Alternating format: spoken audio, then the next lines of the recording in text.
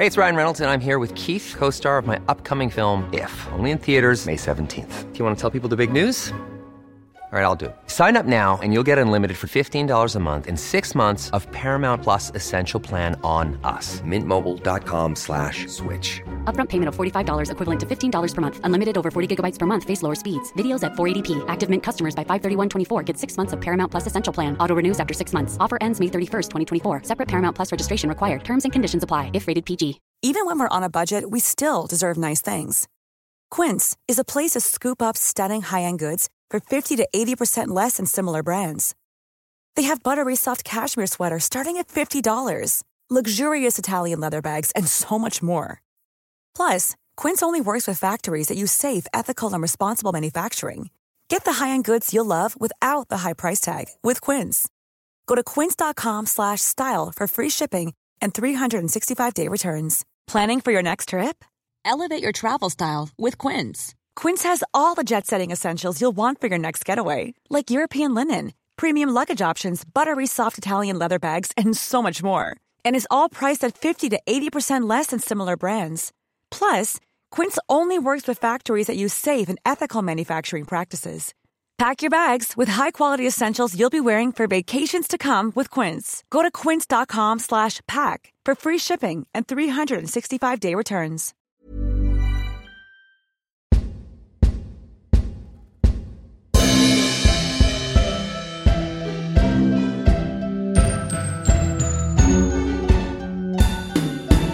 Really 007. I Need You Looking Fabulous. Probably sexist these days, but lovely armed music. Yeah, the piano theme. But it goes a bit weird. Like it's almost like mystery music when he sees the dinner jacket on the bed. Like what? It's I weird. think it's a sort of playful scene. Yeah. It almost, even though it isn't that similar to this scene, but in some ways it reminds me of Temple of Doom when Kate Capshaw and Harrison Ford have that sort of to and fro, and they keep going back into each other's room. It's like a sort of playful, between the two. I don't know. It just sort of slightly reminded me of that. Like why'd you keep coming back in? Yeah. But as I say, the tux is given an origin. An origin. Yeah. Is it the tux or is it just a it doesn't matter. Yeah. I know. But what I mean dinner is jackets, Bond's love for tuxes, and Yeah. she's measured him by looking at him. Yeah, she sized him up. And it's back to that thing we discussed earlier, isn't it? Is that it's almost like, this is old school Bond. He's objectifying the woman, but she's also done the same to him. So again, it's that reversal. Again, that feels very conscious, but also enjoyable, I would say. Yeah, but she's like polishing him as well, isn't she? She's, or his ego. Well, his Oscar. So we get the first shot of Daniel Craig in the dinner jacket, and it's like the title theme merged with the Bond theme, and it's, as I said, I think I said it already, but in the cinema it was again like, even though I was not pro Craig when he was cast, I was thinking, crisp. But when that sort of Bond moment hits you. Yeah, I agree. I remember us sort of looking at each other and someone, was it Harry, did you put your hands over your crotch? Yeah. So I don't know whether you, oh really? Yeah, you did I? Yeah, I have no idea. And I think it's a nice moment. It's a moment to make movies. That's a sort of seminal moment. Is the suggestion that whenever he wears dinner jackets now, he thinks of her? Is it like a bit of her legacy, or? It's quite interesting. But I mean, he'll have to wear dinner if he's attending these things. He will have to wear dinner jackets. It's not a particularly new invention. No, and he's probably must have worn one before, mustn't he? I know, That's what I can't fully understand about it. I know, It's like it's a new idea. This film, lads, is called Casino Royale, and we've finally, after many, many hours, got to the casino scene. Well, we've already had one, we know, in the Bahamas, and it's not one long casino scene. It's like broken up, isn't it, into a few. It's a lovely casino, isn't it? It's obviously, I presume this is a set for the actual interiors, but it was set at the Grand Hotel Pub in Karlovy Vary in Czech. Lovely sets, isn't it? Lovely, lush, beautifully shot. The colours. I think we mentioned this before. The colours of the casino. Roger Deakins will be proud. Oh, absolutely. Yeah, it looks stunning. And I think I saw somewhere a comparison of the shot when Pierce Brosnan as Bond enters the casino in Monte Carlo and when Daniel Craig as Bond enters this casino, and it's like really similar sort of shot that obviously Martin Campbell did, and both look amazing. Let's just re-establish Martin Campbell's doing an excellent job on this. He is so good. He's not pulled a foot wrong, has he? No. It's not his fault. So no, nothing's fault. Although the black and white opening, I'm still not. But yeah. But he's doing a stellar job. If they included the cricket match, then it would have been. That's the fault of the editors. We're not blaming Martin Campbell for that. Leave Martin alone on that. Yeah. Everyone's got to look up that deleted scene. You've got to look it up. Please. Dear me. I've had golf and now tennis in Octopussy. James Bond does sport. That's another bonus episode we could produce at some point. Anyway, back to this blessed film. Right. Lovely, lovely black velvet tux from Le Chiffre. Absolutely gorgeous clothes from him. Yeah.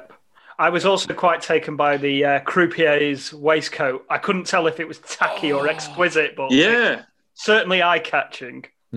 Yeah. In a weird way, he pulls it off. I think it's because he looks so good. I mean, if I wore it, it'd be horrendous. But he's got this trim beard going on and everything. He looks top, doesn't he? Really? I don't know, but is he a genuine croupier? I mean, he obviously you'd probably rather do that. You might as well employ someone who knows what they're doing rather than an actor and teach them the tricks. That's what they usually do, isn't it, with these technical parts? Yeah, he might be the technical advisor. Yeah. You mean a bit like, in Armageddon, they obviously got thrillers how to be astronauts. Whereas, absolutely. Teaching astronauts how to drill would have been easier.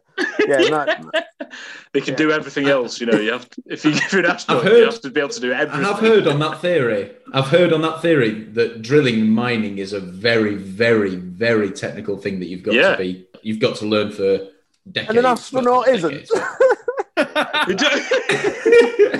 I don't know. Ask Richard Branson. On the Armageddon commentary, where Ben Affleck is clearly 3 sheets to the wind, he details a conversation where he brought that up with Michael Bay and was promptly told to shut the fuck up. Slightly different type of director than John Glenn, say. Bit more in your face, maybe. Dictatorial, some may say. No, we love Michael Bay. And if we don't, then you can leave the podcast. I'm only joking. You've not done one on FYR, have you, James? Michael Bay? We've not had Bay on the pod yet. I watched Six Underground the other week. Oh, yes. He's a director who needs some oversight. I've got to be... He just basically made a 2-hour sizzle reel of all the cool shit that you can blow up and... Oh, wow. It all looks wonderful, but it's just... As a film, it just doesn't work at all. It's just a mess thrown together. Well, he's famous for comedy. That's what he's best at, isn't it? All the comedy scenes in his films. Yeah. Anyway, the casino. The casino.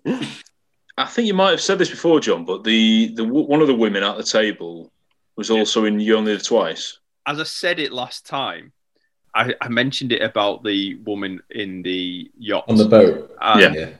I may have got that wrong. It's certainly the woman on the casino table. I don't know if it's the same woman or not, so apologies if I got that wrong. But yeah, that is crisp, isn't it? What's she called? Was it Ling? Is that a name? Was that a name in it? In You Only Live Twice. In You Only Live Twice. I should know this. People are screaming again at the girl at the start. Yeah, I think we're going to be getting an SGBW at this. We are, I'm afraid. Umpteenth of the just this episode, yeah. But it's still decent getting Bond wrong. So it's all right. Yeah. I like the at the table the different competitors, from different countries and stuff. Oh yeah. It's like like a World Cup sort of tournament. Multi-combat. It is. Different worlds. Some aliens. And we have our second wrestling look-alike. After we had Paul Bear in Octopussy, we have Mark Henry at the table. Yes, very good look-alike. Very good look-alike. He's actual chocolate himself. He is, yeah. Oh, how good's wrestling? Yeah, the Japanese guy with the really, really long ponytail. Yeah. He looks a bit like the guy in Spy Hard. He would have been younger then, You're Mind Steel. And the guy... Yes! I looked it up, though. It isn't, unfortunately. Yeah. So, a bit disappointing, that. Yeah, it's a unique table, isn't it? Full of real characters. He's gorgeous, though, isn't he? He is a gorgeous man, yeah. Bond is obviously distracted by Vesper's entrance more than anyone else. But is that sort of deliberate because he wants to convey that he's being distracted? Like, I think it's a bit of a like Solange. Yes, I think it's a bit of a hey, look, to everyone else. Wow, look at this woman coming. Yeah, well, they can see, can't they? Goodness, I'm the one who gets to have it off with poker. Very good. Yeah. Kiss. Your onions. Yeah, Mathis, lovely, isn't it? Like beautiful. He does comment on her as well. Mathis is so annoying during the whole of the casino. He's commentary. Oh, he is. He's the worst commentator in the world. There was one bit where he goes. You remember the Friends episode where where they have the competition and Ross comes to the table and he goes $200. There's a bit that like Mathis does that. He just goes 100 million. We're like, we know, Ross. We know. Yeah. Audience. $1 million. But yeah, like this whole sequence, isn't it? So Vesper comes in, all the attention's on her. Bond spaffs $100,000 like it's nothing. Then he goes to the bar and he's like, "Oh yeah, it was worth it, so I could find out his tell." And then Mathis, who apparently knows everything, all of a sudden goes, "What do you mean?" He's like, "It's not his fault. It's just he's Basil exposition essentially." Yeah. But I found him quite irritating during the casino scenes because he's just commenting on everything. It's like, I know, I'm watching it. I don't need you to keep telling me exactly what's happening. Yeah, unless you're not as with it, and you need his. No, I think. There were times when I was grateful for his contribution. If he was talking about the hands rather than like, oh, there's a lot of money in the pot. That's not exposition. Yeah. We get Bond asking for the most complicated martini. I couldn't even bother to dictate it. I didn't understand what it was, but I presume again it's like this is his drink at the moment before he gets the, what is it? Bond begins, so it's martini begins, isn't it? Yeah, the origin story for the the vodka martini. Have we completely bypassed mentioning the lovely guy who's in charge of the money, the Swiss guy? Oh yeah, I could talk for days about him. Lendl, yeah. Lendl, is he called? Oh, he's incredible. Oh, Lendl. I thought it was Lendl. I've just watched Ivan last Lendl half hour before when he comes back at the end, and it's Mendel. Yeah, Mendel, right? That is Mendel. Like that small Chilean central midfielder or centre back for Gary. Oh no, it's Gary Medel. Sorry, Gary Medel. For Cardiff, yeah, he was called Gary after Gary Lineker. Anyway, forget that because he's not even called that. So he was a shit. That's what he was paid to do. Yeah. But this guy is so Bond. This guy is he a real character person? Is he not an actor? Who knows? Oh yeah, no. He's. Has he been in anything else? He can't be an actor, can he? It feels like he's been in something else. Should look. Yeah. You might have met him. I think there's more chance you've met him. Not in a casino. When he says hello, and it might just be because I've had to watch Frozen so much with my children. He sounds like the guy who goes, "Hello, big summer blowout," and he sounds like that guy who's. He was like, "Oh, it's the big summer blowout guy from Frozen." Sadly, you're right. Yeah. Hello. So nice. The others all order the same drink. Sort of. Why is that? It was quite funny, but I'd have that. Yes, and all these silly accents and stuff came. So annoys Le Chiffre, doesn't it? My interpretation is that Bond deliberately does that to distract people at the table. That's my interpretation. Okay. Like that's why he says, because he says initially, look, and then he starts going, no, let's try and make it a party, and he's building that party atmosphere, and obviously everybody else is loving it. So I just think it's a nice little move, really. I quite like it. And Jeffrey writes like, yeah, I'll have the same. Keep the fruit. I love that one. Yeah. I think it's really good. So, forgive me for not knowing. So, is it a really obvious drink that would distract people? That is it a really unusual thing to do? What he asks for. It's all about the pomp, isn't it? He's making himself the alpha at the table. You know, look at me with my beautiful partner. Now I'm making a big song and dance out of ordering this drink. He's just trying to disrupt Le Chiffre, and he's getting everybody else involved. It's probably some spy psychology that us mere mortals are not privy to. Yeah. It does seem to work, though. He just seems to get gets the job done, for sure. Yeah. And then he goes to the bar to snog Vesper, and then she tries to resist. Is that just having some hygienic snogging? Yeah. Well, yeah. It is. It is supposed to be her in character, isn't it? She's pretending that she's annoyed with him having lost a bit of money, or is that later? Sorry, it's just because it's quite hard. This because sadly I didn't watch the last half hour last night, or this would be the last hour or so. So yeah. Because no, you are right. She's annoyed at him. Yeah, this is the bit where he just loses $100,000 like it's nothing, so that he can find out Le Chiffre's tell. Yeah. Isn't a tell and a poker face the same thing? No. Or is poker face? Is that poker face is where you can't tell what they're thinking. You can't tell. Whereas a tell is the opposite. So you give away what you're thinking. Yeah. He's got a good poker face means he doesn't give it away. Yeah. So, but then of course there's all this bluffing where if he's, putting his fingers on his forehead, that's meant to think that it's a tell, but it isn't later on. Is that all right? Yeah. And Le Chiffre's setting him up anyway. Yeah, exactly. Yeah. He's making him think that he's revealing a tell when he's not, and everyone in the audience must be going, of course that's not it. It's so obvious. He's like literally going, I'm bluffing. But Bond's like, no, I'm in charge here. I know what's going on. This. But if I can understand that, then it's successful filmmaking. Yeah. So, is that and commentary? And commentary, yeah. Oh, Balak! Turn commentary off. Yeah. Yeah, we have a little interlude with some fights and stuff. We've got Le Chiffre's babe. I can't remember her name now, innit? She's kidnapped, isn't she, by Malacca? So he's not been in it since like the first scene, has he? No. First scene proper after the pre-title sequence. Yeah, she's been kidnapped, and that's to try and force Le Chiffre to get into the hotel room because obviously he's after Le Chiffre for spaffing, for want of a better word, all that money. Bond collects a parcel. Got him. Yep. I don't know I can't remember what that was. Wouldn't want it. He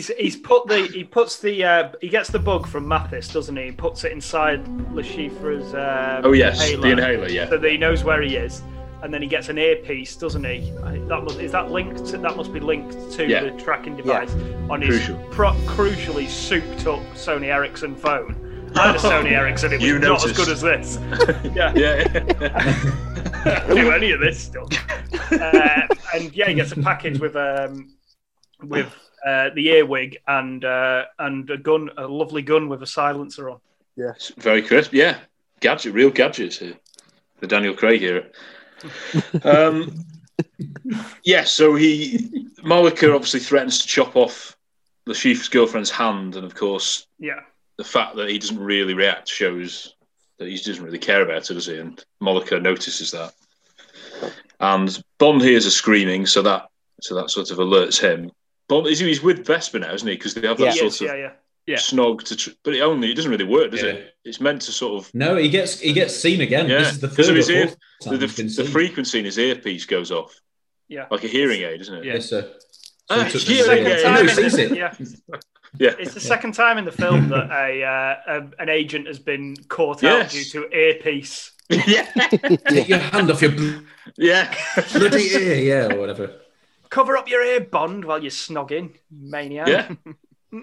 Cool. I think it was good. I think it was good that the warlords are back at this point because it reminds the audience why Le Chiffre is in this game and what the stakes are for him personally. Yeah. Because you would be, this is like, it was maybe over an hour and 20, 25 minutes previous when we last saw these guys. So you'd be forgiven for forgetting exactly what the stakes were for Le Chiffre. So it makes it clear why he's so keen to win this game of poker. Sorry, Tom. I think you will be being served with a SBGW. No. Well, it's not Malacca. He's the one in Madagascar, isn't he? Yeah, it's Obama in it. Obama. Oh, dear me. Obama, yeah. Obama, Yes, I apologise. So, sorry, I just wanted... No. That's crucial. Well, obviously, like you say, James, I had obviously forgotten who these guys were after an hour and 20 minutes of not seeing them yet. They're pretty angry, aren't they? They're jolly cross. Yeah, well, they want the money, don't they? Well, I mean, going back to the knife bit, the big saw bit, that is a very harrowing... Yeah. I look back, and apart from maybe License to Kill, I don't remember anything that's as visually shocking to me. Yeah, I agree. That in a Bond film up to this point. I don't think I can think of anything. I remember when I went to cinema, I was like, wow, I was really... Yeah. I watched it last time with Jennifer, and on that bit, and the fight in the stairs, she was gasping at this. She was quite distraught. Yeah. You feel every blow. Yeah. It's pretty gratuitous in the... Yeah, it's not pleasant. And that's what I like about this film, is that there's quite a lot of villains to keep track of, and they all present real danger. They're all pretty ruthless and pretty brutal. Even if they're secondary or tertiary villains, you still feel that there's danger, which is a credit to the script and to the performances as well. Yeah, and the performance of the machete. How good the machete is. You feel every swipe and every clang. It's almost like you see every spark as well when it hits something. Lovely sound design in this stairwell. Yes. Fight. It's absolutely brilliant. Yeah, it's Gangs of London. Has anyone seen that? Some horrible machete scenes in that. Dear me. Yeah. If this made you gasp, that will... 18 is too low a rating, I think. So we get the famous staircase fight. Yeah, it's a bit of a sword fight, isn't it, almost? Well, I like it because it's 2-on-1, isn't it, against Bond, and he just gets rid of one of them straight away, just throws him off the top. Throws him down the... Yeah, brilliant. Very efficient. Great physical fight. I mean, I'm not... I absolutely love it. To me, it's not as good, but it's got that Martin Campbell stamp, like the Pierce Brosnan Sean Bean fight of GoldenEye. It's that very quick blow for blow fight. Yeah, it's brilliant. Love it. Absolutely love it. It's right up there with the Peter Franks fight, isn't it? No, it's not that good. Come on, man. No, but I think it is good for the same reasons. We discussed on the Skyfall episode. Like, I would have liked, a bit like this, a more, with Patrice at the top of the skyscraper. It looks incredible and everything like that, but it's not as intense a fight as this, and you can't quite see what's going on and everything. Do you know? I mean, yeah, I agree. Yeah, this is good. Yeah, absolutely. Totally agree. There's one fantastic shot during this where they I don't know what he's quite done. He's like changed up the frame rate or switched out the stock or something for this one moment where the lead guy, what was his name again, Tom? O'Banner. Yes. O'Banner. He's got the machete in hand and he kicks Bond down a flight of stairs. Yeah. But Bond goes backwards down the stairs but stays on his feet and crashes into the wall at the other end. Yeah. It's just a really good stylistic choice there that makes you feel the impact of that kick. Like, this guy's a bad dude. Yeah. Amazing. Yeah. It's a horrible, the way it ends, it just takes so long, doesn't it, to try and... I know Matt's, again, famously not a fan of strangulation deaths, but there's a little bit more to it. Because Vesper gets involved, and that leads to her crying and stuff. It's not very nice. And the gun is eventually... He managed to get a gun off him, and then... Does he strangle him with his arms or his legs? I can't remember now. Pretty horrible. It's a chokehold, isn't it? I think. Right, yeah. A bit like the guy in Skyfall at the Skyfall estate in the lake. Yeah, that's with his leg and... Legs, that's the one I was getting mixed up, yeah. This is better. And then Bond hides the bodies, but later we see that Mathis must have... Yeah, no, Bond asks Vesper to tell Mathis about the bodies or something. Right, and that obviously links in with Who to Trust later on, doesn't it? Yeah, which I'll need people to clarify for me. Yeah, it's me too. Thank you. James. John. Yeah. Not you, Harry, no. It's all there, guys. It's all there. You're guiding us through it. It's very, very grateful. Thank you.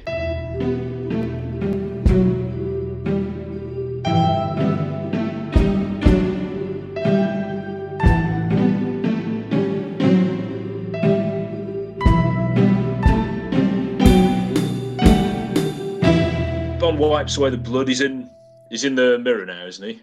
Yeah, topless, obviously, again, in the hotel room, drinks a nice, neat whiskey, has a good stare at himself, likes what he sees, maybe. I don't know. Does he crush some asprin into it as well? That's the ultimate sort of badass thing. He just cold-blooded murdered two people in a stairwell. Bit of a headache. Yeah. I think this is a very significant scene for the Daniel Craig era, because as far as I can remember, this is the first time that we see Daniel Craig drink an alcoholic drink as pain relief as opposed to enjoyment. Whereas, like, if you think about Quantum of Solace, he gets hammered on a plane.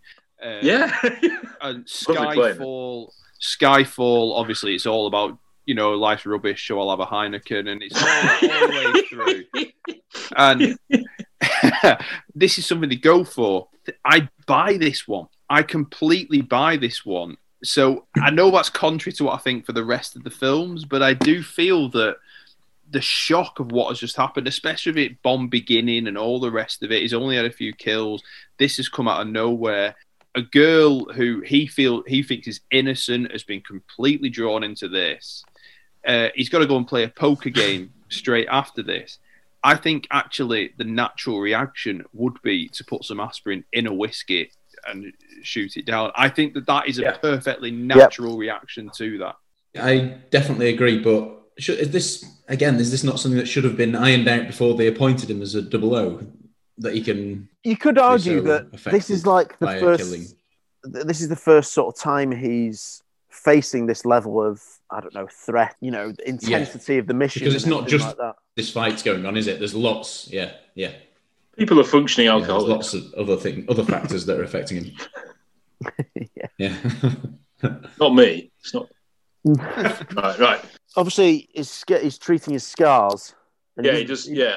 He doesn't do a bad job, because then when we see him, it's not that ridiculous, is it? But when we get to the table, or is it so obvious that he's just been in a? Well, he had some from the previous stuff, didn't he? Bahamas. Yeah. You'd never know. Movie magic.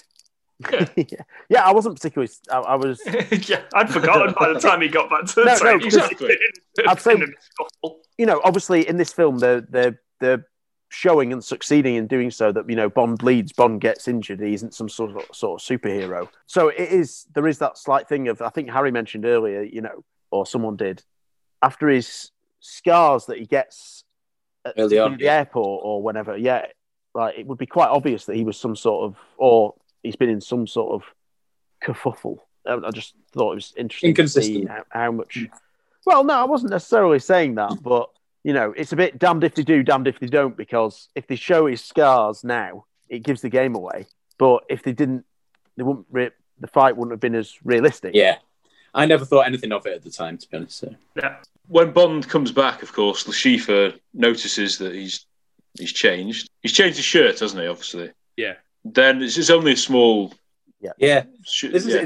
This is like a 0-0 on Match of the Day, isn't it? Yeah. Well, the fade out. Yeah, nothing's happening in the game. Go back to the room. You can tell why we've put this on last tonight. Most United v Arsenal games these days, aren't they? Anyway. Presumably Mathis would be the one providing that commentary, Yeah, he's a horrible game. Yeah. Alternative to Alistair Mann, who usually provies last. More local games. Yeah, Burnley. It's always Burnley. Yeah. He always got Wigan when they were in the Premier League. Yeah, he did. Yeah. A bit of Sheffield United as well. He'll occasionally get City if they're playing someone shite. Like Guy Mowbray's on a bigger game. Yeah. He's commentating the game that Tom's doing tomorrow night. Yeah, he is. Could be there. Yeah. But so it's a very brief little scene of him playing cards or whatever, and then Bond ruins his second shirt by getting in the shower, doesn't he? Now with Vesper. Yeah, it's just one of these sort of famous, iconic scenes, isn't it? It's quite arty, you could say, like the lovely Arnold score. We're going to have to talk about Bond sucking her fingers. I mean, I don't know what. Don't really know how to explain that, really. No, it is arty, and I find it all quite self-knowing and distracting, and I struggle with it. I mean, I had a problem with this scene pre-COVID when hand hygiene was not at the top of everybody's agenda. I don't think you should be licking Warlord blood off any hands. I don't know where they've been. Yeah, exactly. It's just, it doesn't work for me. That particular. I like the him comforting her in the shower. She's obviously shell shocked from what's gone on. Yeah. That's good. I just think the licking blood of your of your demised foes off another person's hands it's just weird. I think. Get some soap on it, it'll be fine. 99%. Sing Happy Birthday twice. And you'll be right. I think obviously it does show bond between them.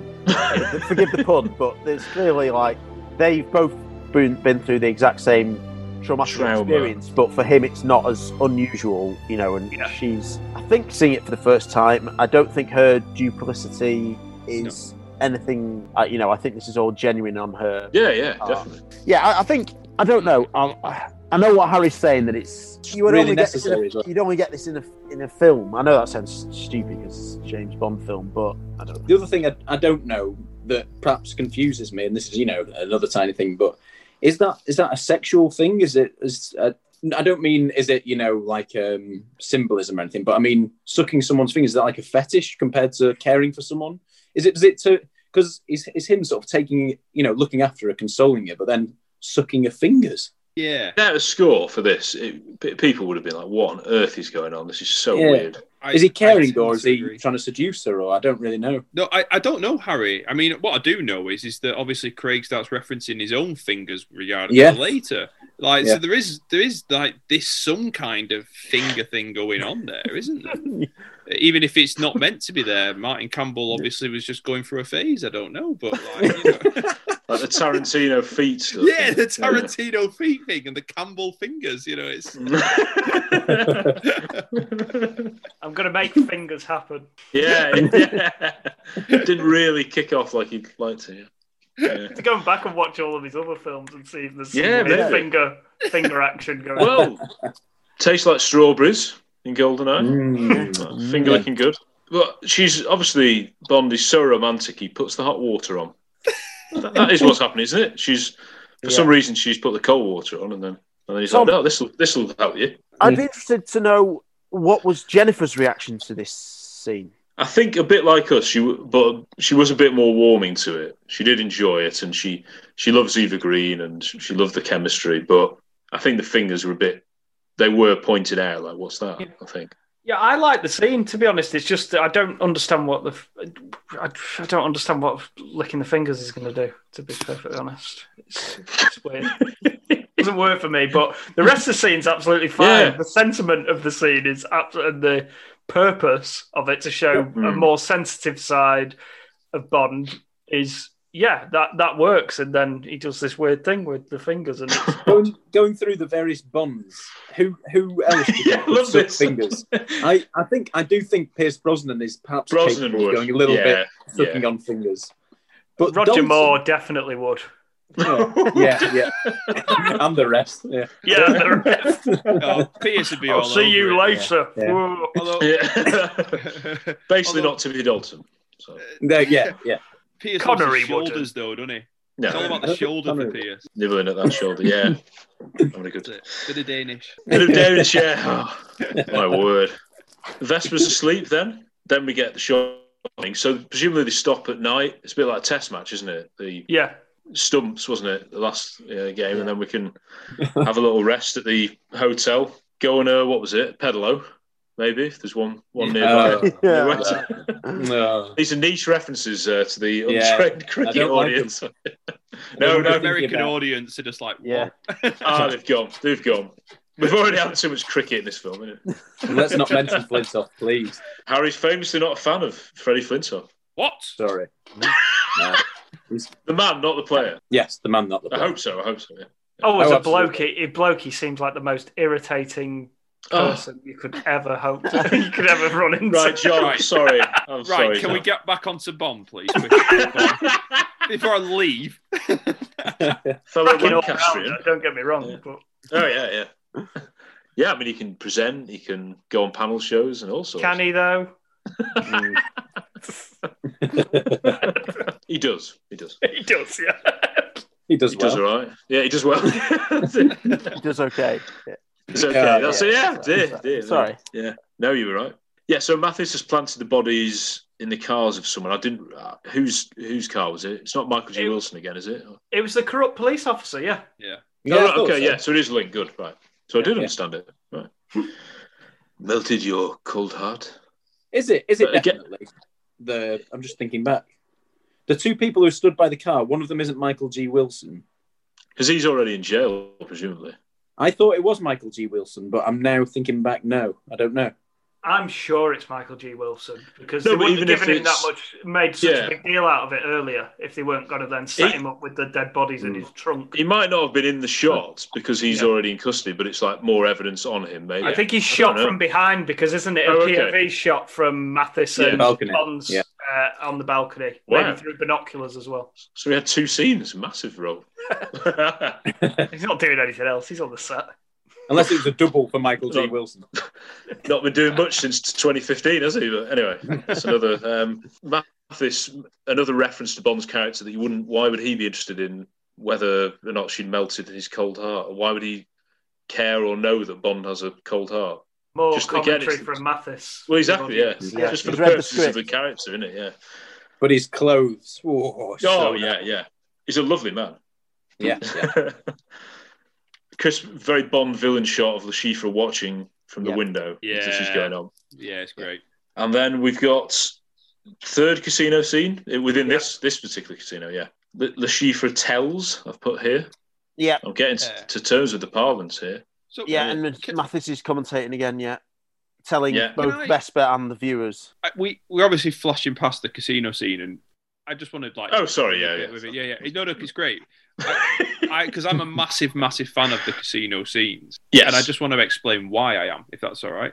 So I accept that one of the criticisms that possibly you guys have is that it strips back some of the Bondian elements that we are all used to. What I really appreciate about this is that it actually takes a Bondian element that every single actor has been involved with.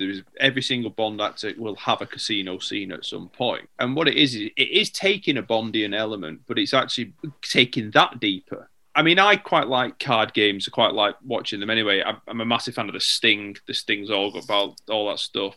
But I even like subpar kind of stuff that's entertaining, like 21. I find it very. I was just about to say 21. No, yeah, exactly. I find that stuff. It entertains me.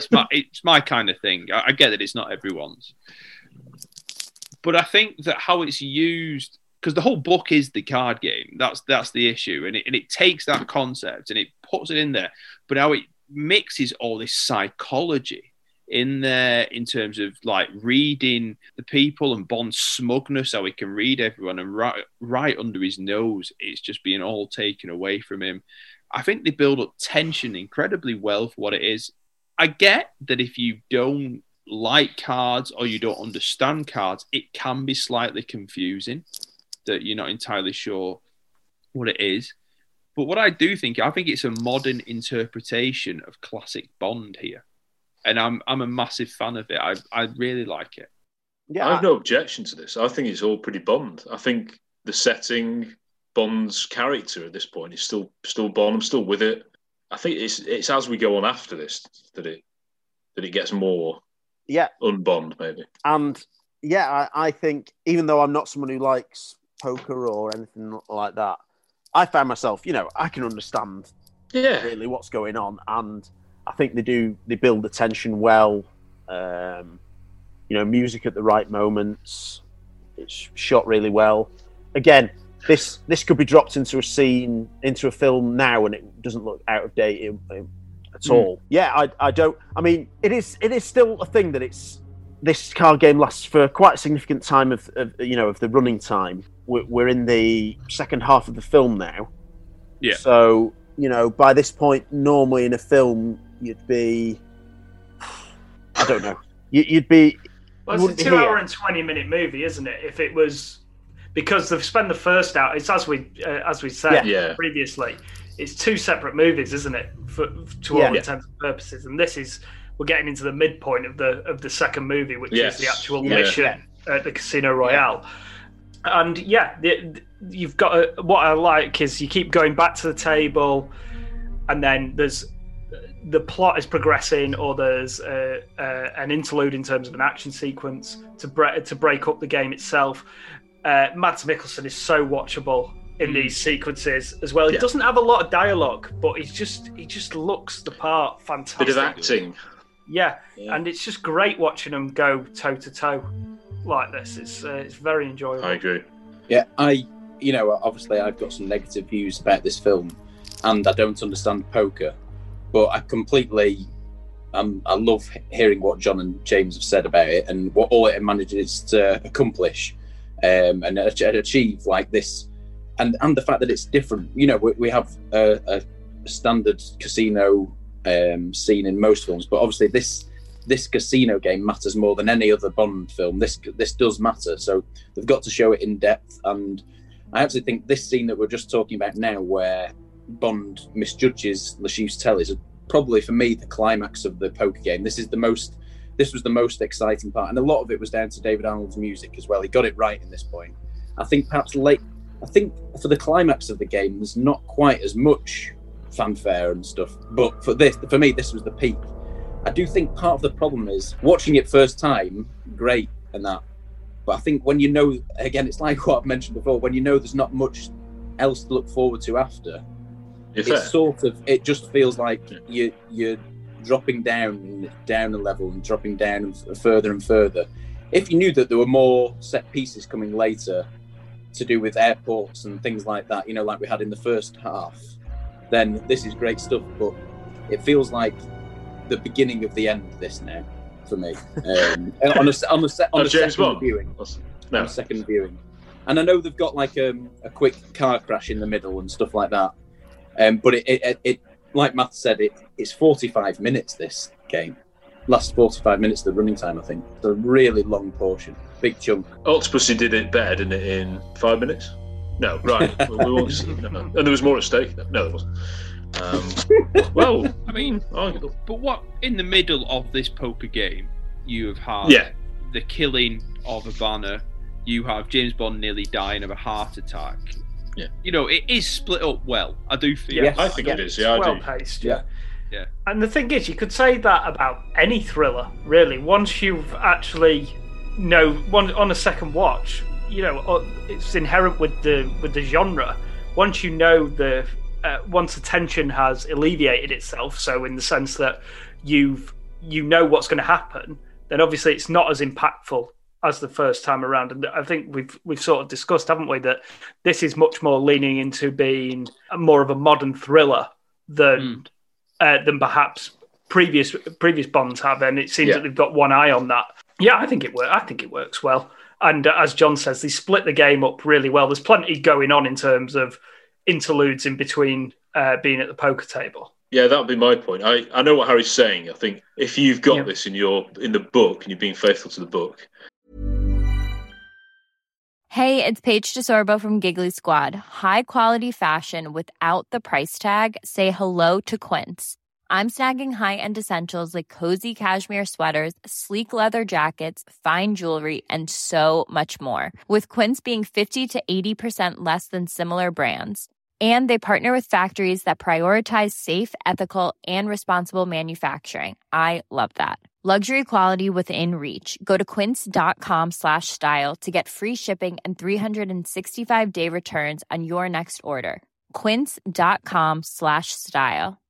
How would you like to look 5 years younger? In a clinical study, People that had volume added with Juvederm Voluma XC in the cheeks perceived themselves as looking 5 years younger at 6 months after treatment. Look younger, feel like you. Add volume for lift and contour in the cheeks with Juvederm Voluma XC. Reverse signs of aging by adding volume to smooth laugh lines with Juvederm Volure XC. For important safety information and to find a licensed specialist, visit Juvederm.com. That's JUVEDERM.com. Not for people with severe allergic reactions, allergies to lidocaine, or the proteins used in Juvederm. Common side effects include injection site redness, swelling, pain, tenderness, firmness, lumps, bumps, bruising, discoloration, or itching. There's a risk of unintentional injection into a blood vessel, which can cause vision abnormalities, blindness, stroke, temporary scabs, or scarring. Talk to a licensed specialist to find out if it's right for you.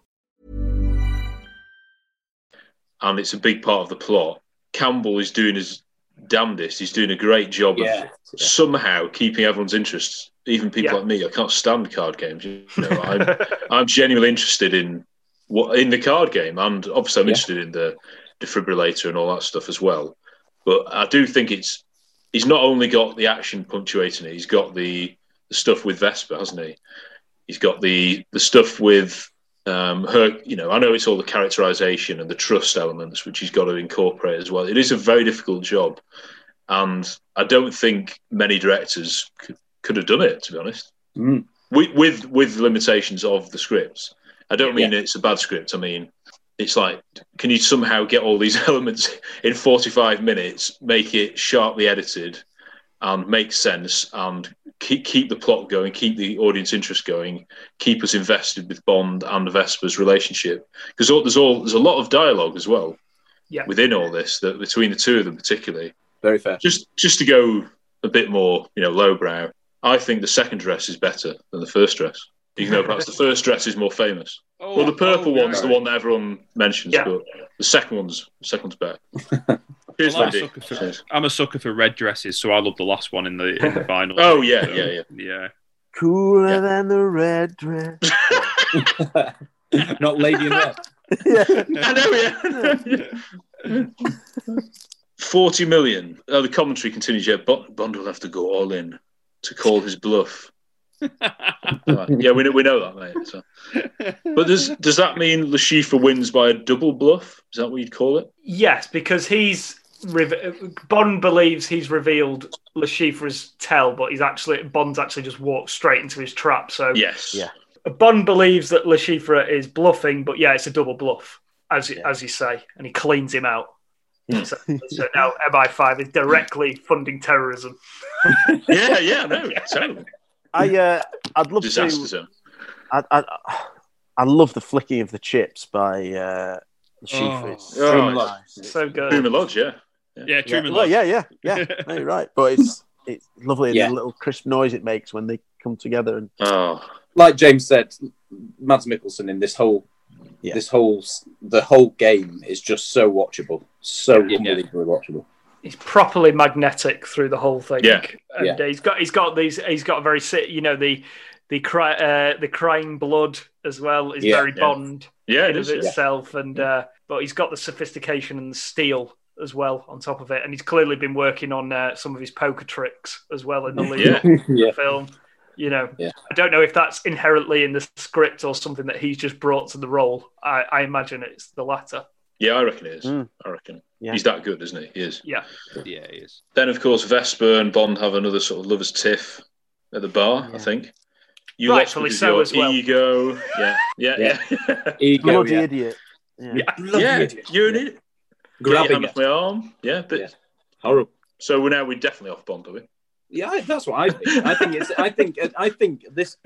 He's really, obviously when Craig was appointed Bond, they had to win you over, and I thought they really did that with the first half. But it just gets more and more horrible. Just Bond really wins it all. You're on Vesper's side in the whole relationship. For me personally, he reminds me so much of I'm probably going to wipe out a portion of our audience here, but he reminds me of like a rugby lad who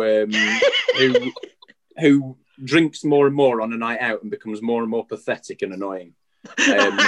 And then you've just got a a heaped muscled man unconscious lying somewhere, and it's just so embarrassing. I think that's the journey that Craig goes on in this film, to be honest. He is a rugby lad, isn't he? I'm sure. I bet he is. I don't know. Oh, he's a Liverpool fan. Yeah, he's awful to Vesper. That's the first thing I will say. Bit stressed, in fairness. He's very stressed.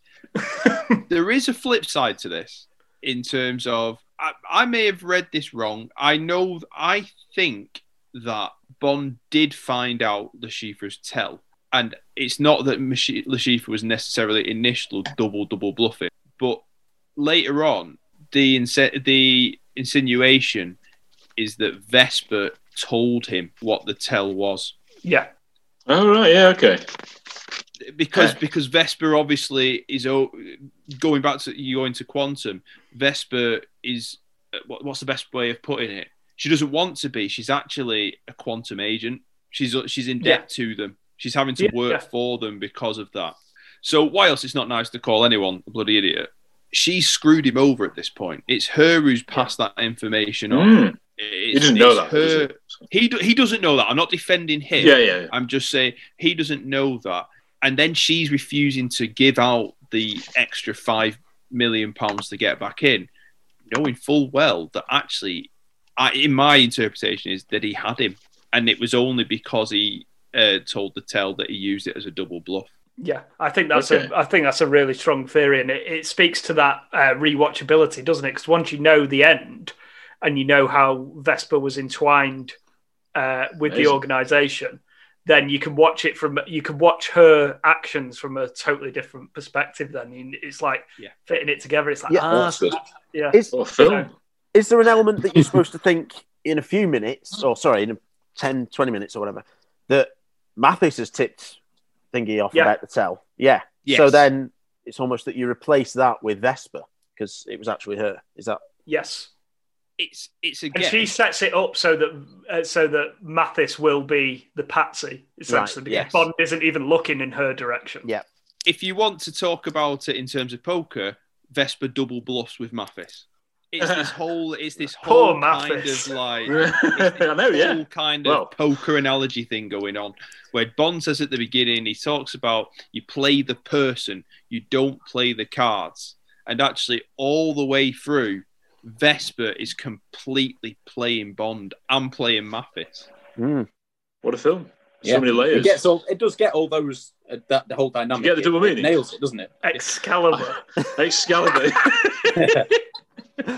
Read that aloud, please. If you look it up, I froze a dagger. Right. More famous scenes coming up. Does it look like a give a damn about the vodka martini? Yeah. Come on, Harry. You must take that. What is it? So I've got it written down here. Vodka martini. And then someone says shaken, not stirred. And then I've got someone in quotes saying, do I look like a give a damn? I can't remember who says what. That's Bond doesn't give a damn whether or not it's shaken or stirred. Oh, yeah, right, okay. Paul Barman doesn't know whether he's coming or going. He just goes on and telling us the night before. It's like, I thought he was into all this. Yeah. But don't know what drink he got. The whole, like I've said, I don't like him.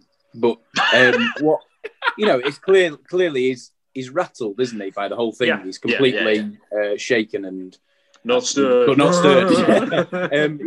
But I think that's right. I think that's good in some ways to show that he's not focusing on a drink. He's got a bigger mission. I think that's right. It's one negative comment after another, isn't it? Now. Yeah. When you've had a bad day at the office where you've lost millions of pounds and directly funded terrorism through your own arrogance. Yeah. We've all been there. Yeah. We meet Felix properly for the first time, the dour monosyllabic character played by Jeffrey Wright. Oh, you're not liking Jeffrey Wright as Felix? I like Jeffrey Wright. I love his growly voice. It's wonderful. It's just there's not really much to him, is there? I mean, he's not got a lot to do granted in this film. In Quantum either, he gets a bit more maybe, but I hope we see more of him properly in No Time to Die, to be honest. Though I agree, Tom, I was so thankful for his appearance in this scene because just get her away from him. Just because we're so intensely involved in this trio or four characters, you really intensely invested with them, and all of them are sad, and all of them are getting angrier and angrier. Felix is quite calm in that scene, and for me as a viewer, I needed him to be like that on the stairs. I needed him to slow everything down, stop, be happy, keep going with the job, kind of that. I don't think it worked for me on the first few times I saw it, but this last time I saw it, I really appreciated his presence more than ever, I think. Good. Yeah, it's good. Really 007 is part of the Pod Dojo network. Unbelievably, this is the first time on this podcast we have talked about Felix Leiter. It is, yeah. Oh, wow. Any Felix. Because he's not been in any of the ones. No, he hasn't, no. And the character of Felix Leiter is such an anomaly. It's so weird. From portrayal to portrayal, you just don't know what you're going to get. No. Well, I'm going to say it for me. David Hedison is light years ahead of any of them. He's he is Sanchez. Oh, he's just Sanchez. But after that, I quite like Jeffrey Wright's portrayal. There's a bit of I'm going to say it. There's a bit of flirtation there. He gets very in his face, doesn't he? It's very knocking his face off. But there's a bit. But remember the one from Thunderball? Is it Rick Van Nutter? Yeah, he has a bit of that obsession as well. He goes, everything looks good. He's fanboy. There is this kind of with Felix Leiter. He's definitely like the Robin to the Batman, but he's absolutely obsessed with Bond. He just wants, he loves Bond. But actually, you know what? Jeffrey Wright, he's good in this. He's good. Sorry, he just gives that air of being a cool operator, doesn't he? Sorry, Matt. Yeah. No, the only thing I was going to say is that in the book, because I've read it quite recently, Felix is quite a sort of charismatic, chatty, really likable guy. So obviously they've made the decision for this. Not that I'm disagreeing with what's been said, but we've got Felix. So in the book, he's like that. He's really charismatic and chatty and stuff like that. Shall we do that or no? Let's do understated and dour. To make him different from all the other. Oh no, the rest of the cast are like that. So no. David Hedison. Any scenes after this? I can't remember him being in the film again. I'm not sure he is. Does he have one scene? Maybe he's in the casino. That's it. Yeah. Yeah. Okay. Yeah, he's in a second scene. He takes when Bond wins, he goes to pick up the sheath. Yeah, but obviously he doesn't do a very good job of that. Must have been a lot of just watching and being an extra for Jeffrey Wright, wasn't it, on this film? Yeah, I feel sorry for him. The actor, of course, just a quick resume of his. People might know him most for Westworld. If people have seen Westworld recently, he's very good in that. He is going to play Commissioner Gordon in The Batman. If people didn't know that one, we've got Colin Farrell in it, obviously great Robert Pattinson, so high hopes. Well, they're all good, aren't they? All Batman films, apart from the Justice League, maybe. So, anyway. In other words, Batman v Superman Dodge is good. Got it. And Batman and Robin, obviously. Yeah, Batman and Robin. Batman Forever, obviously. We love that. What a film! FYR, great film. FYR champion. Has anyone seen Angels in America? No, not recently. Mike Nichols, Al Pacino, isn't it? Yes, it's one of these HBO masterpieces of the best actors you've ever seen doing the best acting you've ever seen. Tom, you were watching it. Were we still at home, or you? Years. And I was off sick, from work. I felt really ill, and then you were watching, and you were watching this program about the AIDS. Epidemic in America, and I was like, it didn't make you feel well. I think I'm about to die. It's pretty stressful. Casino Royale. Yeah. No, he was in that basically. So he won a Tony, an Emmy, and a Golden Globe for that. Wow. So before people had really heard of him in England, certainly I think this was the first big film he was in. Maybe he was class in that. That's well worth seeing. That this is set in America though. It's a bit more whimsical and dreamlike, and Emma Thompson, Al Pacino. Incredible. Anyway, he was in Presumed Innocence, underrated Harrison Ford film. Must have been very young in that. Was he? Right, yeah. Yeah. Yes. He was in the David Arnold scored Shaft, of course. A very different part in that, if anyone's seen that. Yeah. I've seen it, yeah. Like a sort of gangster. He's great in it. Yeah. He is great, yeah. It's Samuel Jackson's Shaft and Christian Bale's the villain. Yeah. But then, a bit like this film, he sort of drifts out of the film. Don't really see him in the last 20, 30 minutes. What a waste, He was Colin Powell, babishly, in W. the Oliver Stone, Source Code, Yeah. Oh yeah, Hunger Games, obviously the Hunger Games films. Yeah, great. And I'm sure everyone's personal favourite, Lady in the Water. That was... Oh yeah. FYR, mate. FYR. Oh, get it on, yeah. Underrated, right? I'm not sure about that one. Might be a tall order even for us. Yeah. We could do Shyamalan, but I'm not sure we could go to the Lady in the Water. I don't think even Rob likes that one. So. Oh, no. I'm sorry, he was married to somebody for 14 years, but it's over now, I think. Carmen Ejogo. Oh, yeah. Oh, yeah. Who's underrated in the English? Is she? I didn't know that. She is. Yeah. She's a good actress. She was in something I saw recently. Well, obviously she's in Metro, of course, with Eddie Murphy. We all know that. But when she was young, yeah. But I saw her recently in... And she's English in it, actually. She's English. Yeah, she is. Yeah, she is in that, yeah. Yeah, Roman J. Israel. Has anyone seen that? Yes, fantastic. Denzel Washington got Oscar nominated for it. No one's ever heard of it. From the writer-director of, Nightcrawler. Yeah. So I don't know why. I don't know what people want. Colin Farrell. It's so good. It's amazing. Really, it's really good. I really recommend that, yeah. Love is possibly his best ever performance, honestly. It's Denzel. very against type for Denzel. Yeah, he's like slightly, possibly autistic, like socially awkward lawyer, but brilliant mind. Yep. Some of the greatest suits, again, you'll see. Great afro. Yeah, brilliant afro, brilliant. And when he sort of does it up as well. So Jeffrey Wright, yeah. But he doesn't, I don't know, he doesn't get to do much, does he, in this particular... No, he's more from this scene on the stairs, isn't he? In terms of basically Bond's busted out, but Jeffrey Wright understands that he's got Lachifa on the run and he's willing to stump up the dough. Yes, that's right. Finish the job, basically. Yeah. We can do a deal. Yeah, that does happen in the book. I'm bleeding chips. I'm bleeding chips. Yeah. Oh, he's got some great lines. Yeah, it's a good line. Yeah. Why did they go back in with a knife, don't they? Yeah, no, that's when he stops him on the stairs. He's going to go kill him with a butter knife because he's had enough. Yeah. It's blunt instrument. Blunt instrument. Yeah. Bond, that's his answer to everything. He's just going to go and kill him. Stab him in the car park. Felix stops him and says, no. Okay. There's a better way. Yeah. It's just so good that the film The Accountant basically took the inspiration of Daniel Craig with a steak knife and decided to fulfill it and actually did a scene with it. Yeah. He's autistic in that, isn't he? Is he? Yeah, absolutely. Yeah. Yeah, it's decent, that. Yeah. Obviously, he's called accountant, so there's absolutely no maths or anything like that. Right, that's another one of my theories. Yeah, we're back in the casino then. Yeah. And, of course, now, Lachifa's used whatever he had in his inhaler, has he? To poison Bond. Oh, yeah, this is basically because he thinks that Bond's busted out now. No. Isn't this the point where they poison him? Yeah. What, using the inhaler? I thought it was from the inhaler. I thought it was the whole plot point of him having the inhaler was that that's where he was hiding the... No, that's where he puts that's where Bond puts the tracker thing.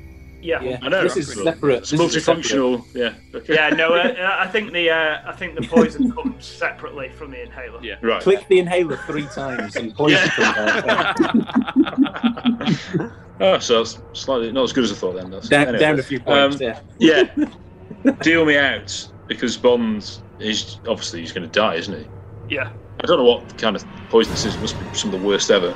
So we've got the sort of shaky cam, pissed on a night out, the public toilets, forcing himself to be sick, isn't he? What is it? He puts salt in it? I can't remember.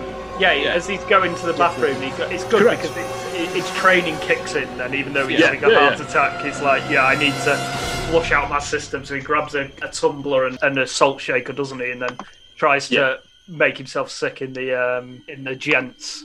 And then he does a hilarious drunken... He's not drunk, but he looks drunk because he's going across the... Yeah, and that's used as the poster for the film. What on earth is that about? It's so weird. It only dawned on me this time. It's like, if you just look at the poster, it's like, he's doing a massive pout, isn't he? And he's looking at the camera, obviously.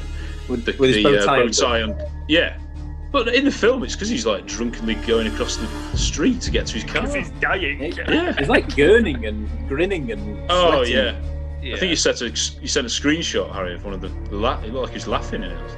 Yeah, really. It's when he gets into it's good acting, to be fair. And sat in the seat. Yeah. And there's a whole lot of camera work going on here. Yeah. Disorientating editing. And we get a bit of commentary, don't we? More commentary. Because then we've got like his MI6 are alerted, aren't we? Yeah, another conference call. Yeah. Yeah. Oh, I love these GPs who are on call in the MI6. Oh, they're so crisp. Headquarters. Jamie wasn't Dr. Molly Warmflosh. No, it wasn't. No, but do you know who the woman is? A woman? No. A woman, yeah, who's commentating, one of them. She's the scary friend in Extras. You know, the Bunny's daughter. Oh, yes. Oh, yeah, it is, yeah. Yeah. Amazing. You're my best friend. Yeah. That's the one rule. Never let down your mind. Yeah. Never let down your some public. Teeth, tit and some teeth. Yeah, never let down your public. Never let down your public. What a show. Amazing. Yeah, so the best episode of Extras, that. That's the Les Dennis one, isn't it? Les Dennis. Yeah. Oh my goodness me. Just American audience particularly gotta see that again. Yeah. She's what, one of these the crowd on honestly, the conference call. The conference call. That is so good. That's a little run for her, working with Les. Yeah, very good. Beauty Dench. So, yeah, lovely. Funny, yeah. Go on, I was living a lie. Little bastard. Took my watch. Oh, Bunny. Love Bunny, yeah. You're saying he does kick in his training. You think, oh, Bondi's doing well then, but he's pathetic. He just can't get the thing in time. That's what she said. It's pathetic. He's literally dying. I know. But is that done so that she saves him, and then you've got that? Yeah, I do love that. Even when he's dying, he dies smugly. He basically, you know, a Craig death. It's that bit where he goes, "You'll be dead in 2 minutes, Bond, if you don't." I'm all ears. Like, you know, it's how smug he says it. Peace out. Yeah. Yep. So anyway, so he falls down, and amazingly Vesper suddenly appears and sticks the thing in. I don't know how to say that. It's sounding rude, but puts the there's a wire short, isn't there, on the defibrillator? Yeah, that was very well. And it's a crucial moment because again, this deepens his feeling towards her because she did literally save his life. Yeah. So she can't be double bluffing. The audience must be thinking, no, if they were worried about whether she was a rat, you dirty rat. They don't think of that now. Well, this is the point. This is the turning point, isn't it? This is when we realised, when you look back in retrospect, that she loves him. Because actually, if you think about it, she could just let him die. Yeah. She has no loyalty to him whatsoever. Her job is to get the funds for Le Chiffre. That isn't referenced then in the future. They should, like in Quantum, you know, like they're trying to persuade, and at the end, M's trying to persuade Bond that, you know, she did actually care for you. They don't mention the fact that, well, hang on, he did save your life, you know. Oh, no. No, there's 100% she absolutely cares and loves him. But this is the first point where you realise it, because she has no reason to do what she does. Yeah. Midpoint reversal? No? Possibly, yeah. It's not a naturally structured film, is it? Though? No, it's not going to go Sid Field, this, I don't think. Midpoint reversal of the second half of the films.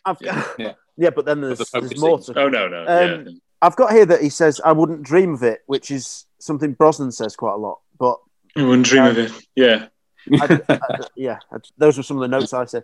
This is one of those scenes, and I'm not necessarily knocking it as short as a scene, but it's quite a difficult scene to watch. It's quite unpleasant and like... many unpleasant scenes. No, so I don't...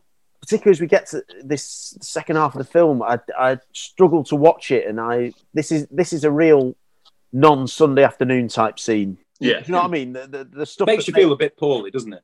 It does, yeah. And then, I mean, by the time we come to this torture scene, I'm phoning in sick to work.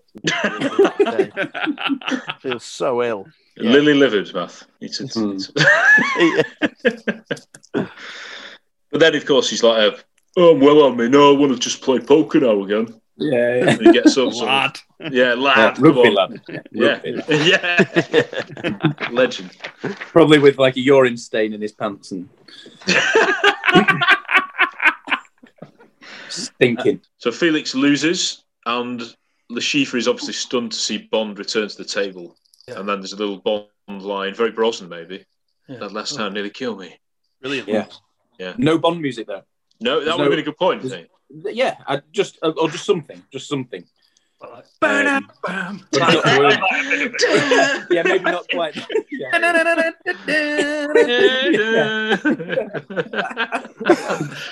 Just a. Yeah, it's a lovely, really good line and a really good re-entry. Yeah, I think he's attempting re-entry, sir. Yes, yeah. Oh dear. No jacket though from Bond. Should he have been allowed at the table? I think when you gamble him that much, you can wear what you want to the table. To be honest. And again, sorry, just to point for the help with poker, there's a point where it's just Le Chiffre versus Leiter. The bit before, it's just those two. Yeah. And for me, I understand that as everyone else is lost, everyone else has been eliminated. But then for the next scene, they're all back around the table, so it feels like it's, we're starting all over again. Second innings. Yeah, maybe they were just having a little break like Bond was when he was dying in a car park. Yeah, can you just take breaks? Sort of. Yeah, I think so. Yeah, flexi time, kind of, just whenever you can. With poker, you can. I cannot remember the word now. You can withdraw. You don't have to play. You can fold. That's the word I'm trying to say. And so there's like 2 or 3 rounds before the final. So it's quite highly likely that Mark Henry and the Japanese guy had already folded in that round. Sexual chocolate. But they are back. They're back. I'm going to give it all to you. He's off to see Mae Young. That's a good wrestling reference. Very good. More. More power. Has anyone? I mean, people will have been to real casinos, but if you just go to if you ever go to one, when I was growing up, or when I was, as soon as I was 18 and went to one, it's such a disappointment. After you've seen Bond going to these incredible, glamorous casinos, dinner jacket. Or if you go to Manchester, the Hard Rock Casino, it's just scallies. Playing. It's like the worst thing ever. No dress code, trainers. Yeah. You can get like pizza and stuff. Lights at absolutely full brightness, and awful, dreadful experience. Stale sandwiches and a pint of flat lager if you're lucky. Yeah. So there's no martinis on tap there. So if you don't understand the card games, there's very little to appeal to me. Food. Yeah. Everyone else is just playing in silence. So, yeah. In Sheffield, people used to go after a night out, go to the really sobers you up, though, to be fair. It's quite good at it. Anyway, there are brilliant poker fans, I'm sure. There are great ways of doing it. But a lot of people do it at home, though, don't they, of course? Yeah. They can't afford to do this if you need 10 million in this game. So. Mathis is still explaining the game to Vesper and the audience at the moment. Yeah. So everyone goes all in. Le Chiffre calls Bond because he thinks he's bluffing. He nods to the babe, so she's involved in it as well, presumably, in terms of tells and all this. And then Bond wins 150 million. I can't remember, was it high hat or full flush? I can't remember. Someone will tell me how he wins. High flush. High fat, yeah. Yeah. Someone who knows a lot about poker, I read an article online, said that there is absolutely no way you could get these 4 hands from 4 players. They're like the 4 highest hands that you could put. Every single one of them's a winner. Winner every time. Yeah. Yeah, so you're talking about he's won now. Yeah, 150 million. It's unbelievable. I didn't, like I sort of mentioned before, it didn't feel like there was a big climactic moment. I thought there could have been something where, you see onlookers, tensely watching what's going to happen, and a bit of music, but really, dreadful. This it just looks like there's no difference between this scene and the first scene of the game. It just feels like there's no way I would have known it was the end, other than the fact that it's everyone just goes back to normal and carries on. Bond just walks out. No one comes up to me whoa, if someone just won 150 million, you'd be sucking up some kind of a drink, maybe get a bit of that money, wouldn't he? It's so weird. I suppose it's a private game. 500k or $1 million, doesn't he? He's just said, there you go, bosh. Ultimately, buy yourself a new waistcoat. Lovely. It's not very close. That is silly money. The amount of time that's been dedicated to it.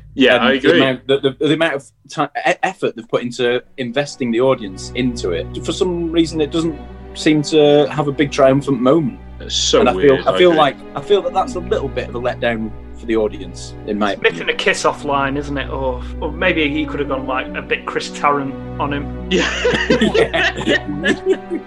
I know what you mean, Harry. It does because he's going to win. Obviously, he's going to win. Yeah. Otherwise, the film would be.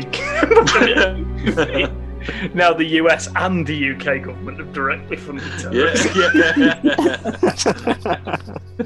High stakes. Yeah. And then we have a lovely dinner scene. It's quite Bond. Possibly the most gorgeous restaurant. I love this, actually. I don't know why there's no one else in. Presumably it's after hours. After hours, yeah. Yeah. I love that idea.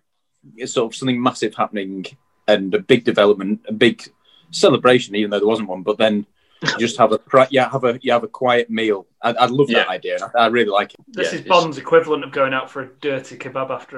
It is. Yeah. Caviar though. Yeah. But this is more Bond Begins, isn't it? So I think I'll call that a Vesper. Is this the first time? Does he say that? And is this one of the times where he then goes, "That was a good line"? Yes, he says that. Yeah, and he goes, "It was a good line." And it's like the last thing you do is make a chat up line and then say that was a good line. I mean, can you imagine? It's like first dates, isn't it? Yeah. Again, it does remind me of that rugby player who's got a load of size and everything, but pretty hopeless really when it comes to talking to women. And I think he's all right. He's self-deprecating in this scene. Well, that's what it's meant to be. Yeah. I'm on board with 95% of what we've been saying. But mate, in the next film, he manages to get Strawberry Fields into bed by saying, "Do you want to look at my stationery?" I mean, that is Shut up. Shut up like that. Writer's strike. Yeah, well, yeah. More detective work, though. He identifies Vesper's been given this necklace by a boyfriend. Yeah. So it's quite nice how there's more to this. What's going on? And you don't think, she shouldn't be being like this with Bond. She's got a boyfriend. It's not that, is it? It's like there's sort of more to her strong background going on. Definitely. Absolutely. More analysing Bond, of course. He isn't bothered about killing. I think something is driving you, I've written down here. And I think I'll never find out what that is. That's clumsy for me, that's sort of saying there's going to be some kind of twist and I haven't found out yet what it is, but the audience, you will find it. Keep watching. It is a good scene, just a few of these lines I just didn't quite need. They're more like lines to set up something that's coming later in the... Could be a bit more subtle. In the finale, But he hasn't been subtle throughout the film, has he? No. So I don't know. It's true, yeah, no, you're right, yeah. I'm not the screenwriting versus character, which is more important, I suppose. One thing I'll say is that, again, he's read people pretty well at times throughout this film, and he just doesn't read Vesper. And he because he's let his guard down, and because he's like, he's talking about... Got your armour down. Yeah, all that. And he said, I think someone's driving you, and he's just talked about the Algerian love knot, and he's happy just to talk because he trusts her. Yeah, and he's just right under his nose that it's every single bit of this now is flawed because of what's happened. Yeah, it was tainted. He's thinking she saved my life. She's on the level. If he had any doubts at all after the defibrillator incident, she's well and truly in his I can trust her books, isn't she? Sorry. But we don't think in the end that she will. We'll talk about it later maybe, but she's not making him fall in love with her. No. And she is falling in love with him as well, obviously. Yeah. Accidentally, on purpose. Vesper then gets a text by Mathis, presumably it was ellipsis. Yeah. So I think it was WUU2. So what you up to? Yeah. But it wasn't from Mathis, though, was it? It was from the chief, was it? No, I think it would have been Mathis. So complicated. I think she got a legitimate text from poor Mathis. I think she got a legitimate text from Paul Mathis, and then got ambushed by Le Chiffre's goons on her way to go and meet. Okay, Mathis. But that's why he thinks Mathis is in on it, isn't it? Exactly. Because then again, the same walk across the same bit outside. No, but I don't understand Mathis. I don't know what he's putting together there. Is it just hang on? There needs to be a traitor, and he names one. But he doesn't know she's going to be kidnapped. No, what's dawned on him there? Is it training? That he's not seen Mathis for 5. The audience haven't seen Mathis for 5 or so minutes. That's So Mathis. Might have a drink with him. I don't understand what's tipped him off. Yeah. That Mathis is a traitor just by her mentioning his name. Have I missed something? Like that's the end of the game, isn't it? He's presuming that's the end of the mission, is he? Yeah. Like he's having a nice meal, like you say, kebab after the night out. Yeah.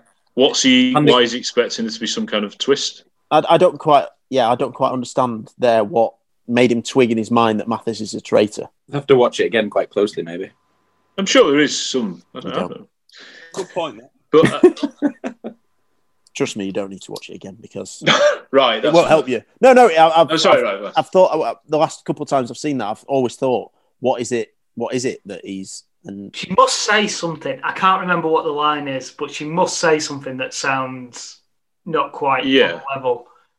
And his spy training just goes into overdrive then, and he's like, there's something wrong here. I think he knows. Sometimes it's just like he's a super spy and bosh. That's he figures it out. We've got. He knows Mathis wouldn't just text her, or he'd. You know, it doesn't sound like him. But then you've said it is Mathis doing it, so I don't know. Yeah, I'm going to backtrack on that. I'm just looking through it. Because obviously Le Chiffre says your friend Mathis is actually my friend Mathis. Yeah. So I am going to backtrack and say that it was Le Chiffre who sent the message, because obviously he's in contact with Vesper, and that Vesper's basically said to Le Chiffre, "Go." It doesn't explain any of Math's queries, which I think I haven't got a clue about. You've given me a few more then. No, because when your friend Mathis was my friend Mathis. We've not got there yet. Sorry. I'll ask you when we get there. Sorry. Okay. Well, yeah. So he's staggering out again into the outdoor area. You just see Vesper at that exact moment be put in the car. But was that staged then? Was she pretending? I think so. Yeah. To be seen. Or was it the fact that they've lost all the money, so she's fuming? I don't know. I thought because he should be dead in the car park, shouldn't he? But she saved him, and now he's come back in, won all the money, and Le Chiffre's right. Okay, that's true. Yeah. So he should want to kill her, shouldn't he? Yeah, punishing her. Oh yeah. He goes in his the different Aston Martin. Yeah. Vanquished or whatever. Yeah. I like the shot of his car in pursuit of the other car, and it's dark, but the lights, the winding road, it looks beautiful. It's very crisp. Like Tokyo Drift, isn't it? Yeah. Even though I think it's quite a generic thing in terms of a car chase like lit, it stands out to me a lot. The way it looks is pretty stand out from other films. I don't know why it seems really recognisable, that chase at night through those lovely like valleys. It's so nice to look at. Another straight face from Daniel Craig when chasing or when doing things. No, if Pierce Brosnan were doing it, there would be and face like. I remember when Clive Owen was, touted to be Bond. We mentioned that, didn't we? I thought, but he doesn't really change his face much. He can't really move his face. I can't imagine him doing action scenes. I think Daniel Craig suffers from that. But I also think that is what we want. Yeah. I think he intentionally doesn't like showing some kind of weakness when chasing someone. He doesn't want to doesn't want to show any breathlessness or something like that. It's a bit like when you'd play on the playground as kids and you'd sort of pretend to be the villain, like you'd pretend to be T-1000, wouldn't you? Like chasing someone. You want to be scary, so you pull a straight face. I think Daniel Craig's Bond's a bit like that, like intentionally not being breathless or changing his face at all. Or opening his mouth. It's all closed. Take time is 6 minutes. Check. I watched Munich for the first time the other night. I thought it was really good. And I think I did notice Harry a couple of times he was keeping his mouth firmly shut. Yeah, look out for it. I can't remember whether I said it. Did I mention that it reminds me of the raptor? Of a raptor? You did. I think. I think you did. Yeah. Still reminds me. Yeah. Every breath you take. But it's like the shortest car chase in presumably the Bond franchise, isn't it? Yeah. It was really good the first time we saw it at the cinema, just that shocking image of her in the middle of the road. Incredibly brilliant stunt, isn't it? Yeah. The stunts, unbelievable. Yeah. That is an old school car up a ramp, but it flips so many times. Yeah, I know. Incredible. Real. I don't know what speed he hit that ramp at, but it's just incredible. That stunt driver, I hope he's all right.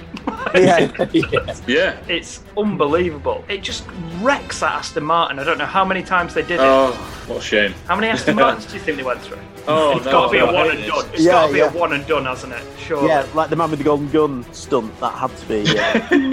But to be fair, in the last film we had the invisible car. So to then now have this, a practical stunt with a car and it flipping over. It's amazing. Yeah. And there's no way anyone, just a practical stunt. It just looks so good because it's actually happening. I know it's you can't fail to say, impress. but that is a car. I think they got some kind of ramp, didn't they, to do it? Oh yeah. I think there was the stunt, not her probably, but somebody was there that they had to do. No, the CGI. Oh, all right, so it's not dummy practical. in the road. Yeah. And then they'll then erase the ramp afterwards. Yeah. To generate the flip. But yeah, I mean, it's probably not even an Aston Martin. They probably just put an Aston Martin style chassis probably over the top of it. They've rebadged it, you fool. Goes, how many Aston Martins do you think they crashed? Probably not. No. They did that. Probably don't even let him drive the Aston Martin. Yeah. They did get an air cannon apparently to sort of lift it off. Yeah, it's incredible. To propel it into the air. And yes, it flipped 7 times, which is a world record for a stunt. Wow. Whoa. Martin Campbell. Amazing. Yeah. Is that planned that it's going to flip 7 times, or is that just? I know they can't know that. No. Like they do it 6. Like no, back to the beginning again. Like this stunt driver's body dragged from the wreckage. Just how good it looks, and this is such a weird thing to say, but just how choreographed it looks as well. Like how it flips so perfectly every single time. Yeah. It's just sensational. Yeah. It looks like there should be judges giving it like 10 out of 10. Absolutely, yeah. Not 7. Yeah, I mean, I don't want to be hyperbolic, but it's one of the best car flips I've ever seen.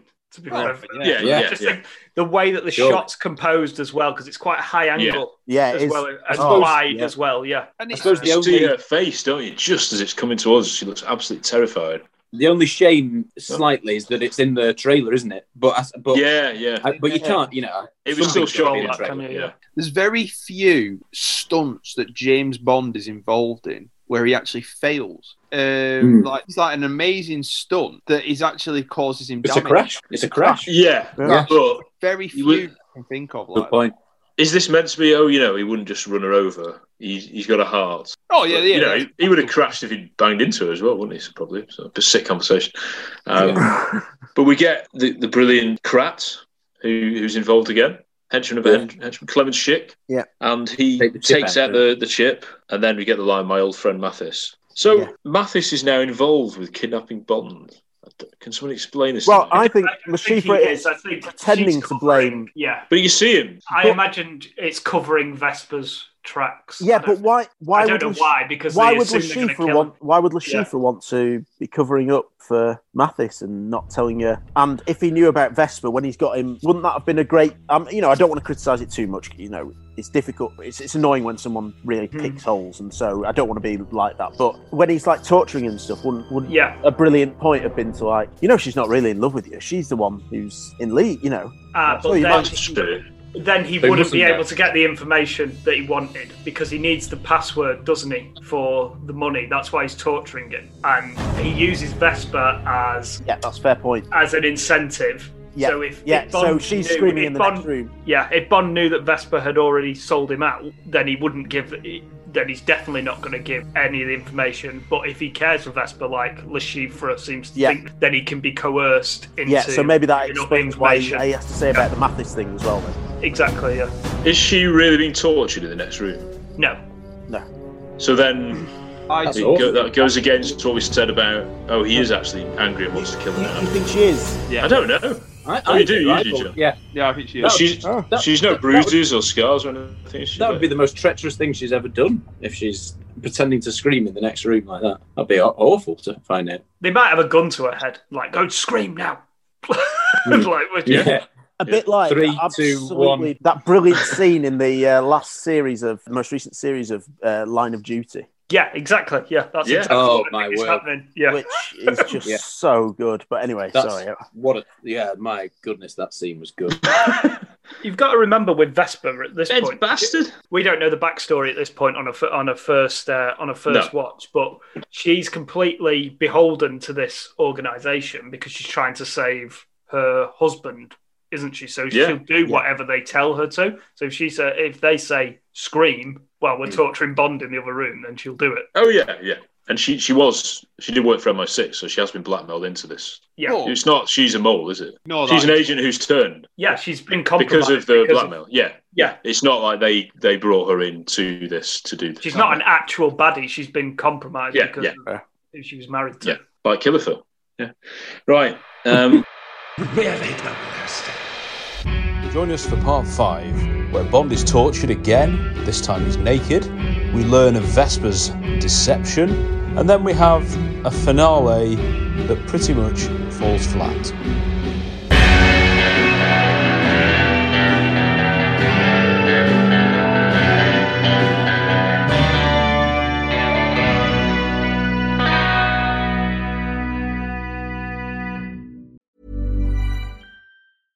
Imagine the softest sheets you've ever felt. Now imagine them getting even softer over time. That's what you'll feel with Boll & Branch's organic cotton sheets. In a recent customer survey, 96% replied that Boll & Branch sheets get softer with every wash. Start getting your best night's sleep in these sheets that get softer and softer for years to come. Try their sheets with a 30-night guarantee. Plus, get 15% off your first order at bollandbranch.com. Code BUTTERY. Exclusions apply. See site for details. Even when we're on a budget, we still deserve nice things. Quince is a place to scoop up stunning high-end goods for 50 to 80% less than similar brands. They have buttery soft cashmere sweaters starting at $50, luxurious Italian leather bags, and so much more. Plus, Quince only works with factories that use safe, ethical, and responsible manufacturing. Get the high-end goods you'll love without the high price tag with Quince. Go to quince.com/style for free shipping and 365-day returns. If you're looking for plump lips that last, you need to know about Juvederm lip fillers. With Juvederm Volbella XC and Juvederm Ultra XC, your lip look, whether it's subtle or bold, can last up to 1 full year with optimal treatment and no additional maintenance. Find a licensed specialist and see if it's right for you at Juvederm.com today. That's JUVEDERM.com. Add fullness to lips in adults over 21 with Juvederm Volbella XC or Juvederm Ultra XC. Do not use if you have severe allergies or a history of severe allergic reactions, or if you're allergic to lidocaine or the proteins used in Juvederm. Tell your doctor if you have a history of scarring or taking medicines that decrease the body's immune response or that can prolong bleeding. Common side effects include injection site redness, swelling, pain, tenderness, firmness, lumps, bumps, bruising, discoloration, or itching. As with all fillers, there's a rare risk of unintentional injection into a blood vessel, which can cause vision abnormalities, blindness, stroke, temporary scabs, or scarring. For full, important safety information, visit Juvederm.com.